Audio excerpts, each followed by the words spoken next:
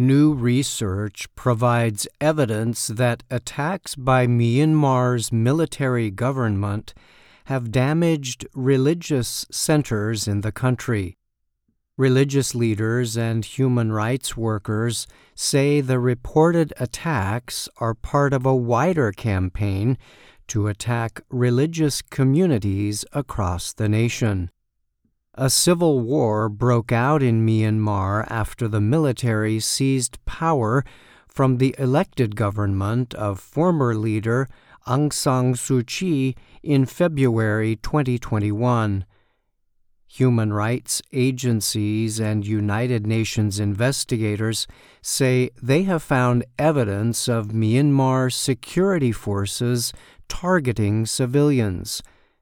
The evidence includes details about bomb attacks, mass executions, and detentions, and the burning of private homes. One group, the Assistance Association for Political Prisoners, accuses security forces in Myanmar of killing at least 4,416 people since the 2021 military takeover. The Myanmar Witness Project completed the new report on the destruction of religious centers. The project is part of the Britain-based Center for Information Resilience. Myanmar Witness examined claims of 5 airstrikes that caused major damage to religious centers over several months in 2023. The attacks happened in Myanmar's western Chin state. Religious buildings are given special protection under international law. Another group, the Chin Human Rights Organization, reported that the military has destroyed at least 107 religious buildings in Chin State since 2021. Those included attacks against 67 churches and 5 Buddhist monasteries, the group said. A 2023 report by the International Commission of Jurists said 94 Buddhist religious centers and 87 Christian ones had been destroyed or damaged nationwide. The Myanmar Witness Group collects evidence, including pictures, video, and witness accounts found on social media services.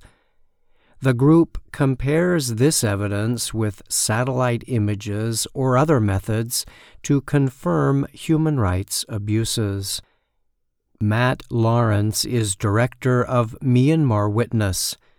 He said the main goal of the project is to give evidence of atrocities to international groups for further investigation. Many human rights activists have accused the military of aiming for religious buildings. Bombing churches is much more than just collateral damage, wrote Benedict Rogers. He is a former East Asia team leader for the human rights organization Christian Solidarity Worldwide. He wrote in an email to the Associated Press, "Targeting them is part of a deliberate strategy." Rogers said the military government discriminates against non-Burmese ethnic minorities and non-Buddhist religious minorities. In 2017, the military carried out a counterinsurgency campaign in Rakhine State.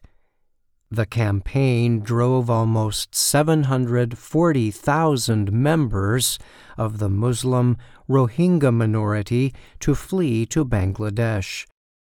The military government offered no immediate comment on the new report. But in the past, military leaders have repeatedly stated that security forces only attack permissible targets of war. I'm Brian Lynn.